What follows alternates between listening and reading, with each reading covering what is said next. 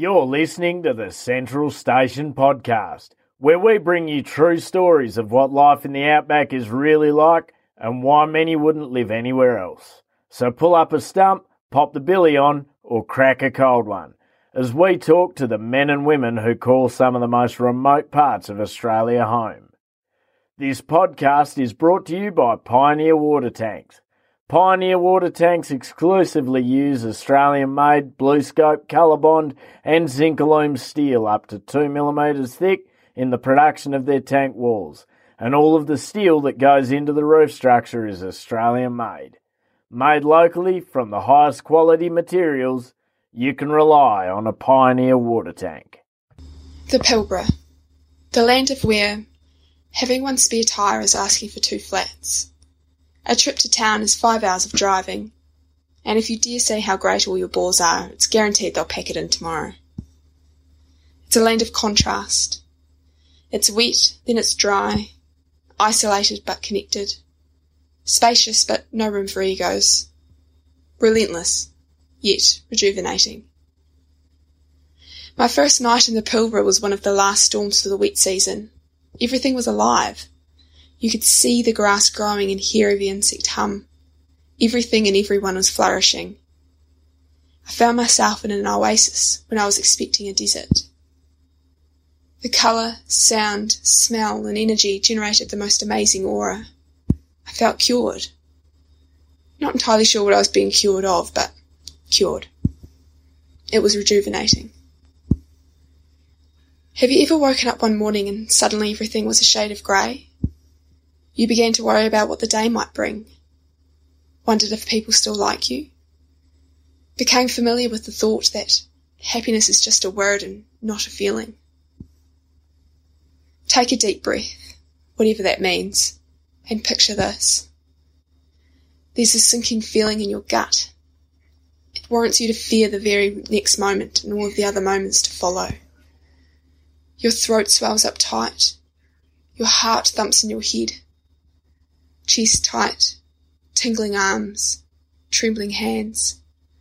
Short of breath, shorter breaths, ringing ears, blurry eyes, tears streaming, faint, restrained cries. My own. All of this and I didn't even receive a phone call that a loved one died. This has happened to me in unexpected places and uninvited times. Panic, anxiety, debilitated thinking. I'm fine. I've learned so much since my first arrival to the Pilbara. I've come so far. I can hardly remember the anxious mess I was days before that last storm.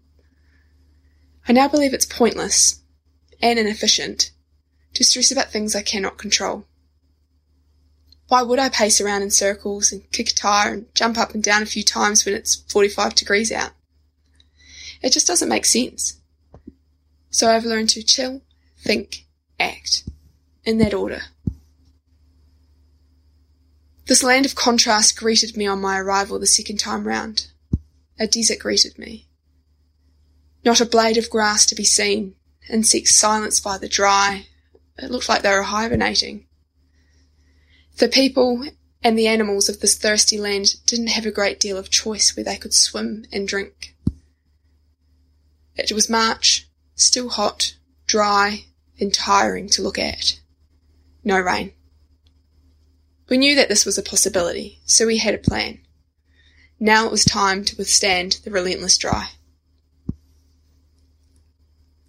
Everybody has a place and purpose in this world. I found mine here, for now, for this stage of my life. I look back at my anxiety like a drought. It felt relentless, unforgiving, and isolating. Coming through the other side was like flourishing after 300mm of rain. It was rejuvenating. Lessons learned that times of drought are still to come, but now I have a drought plan. They say that the comfort zone is a beautiful place, but nothing ever grows there. I could easily cruise with my current state of happiness and pretend like anxiety and depression never affected me. But it did, and it is part of my story. So here I am, sharing my story. I was told once that if you think you're too small to make a difference, then you haven't shared your swag with a Mozzie. I hope that by sharing my story, that it will help at least one person on their journey. It's okay to not be okay. There's one thing we all need right now, a bit of kindness. In these uncertain times, it's important everyone makes an effort to be kind. Almost 1 million Australian kids are bullied each year. Together, we can change things. It's not just about being nice, it's about working together to make a difference in the world. Be a mate on May 8. Do it for Dolly Day and be kind to each other. Visit dollysdream.org.au.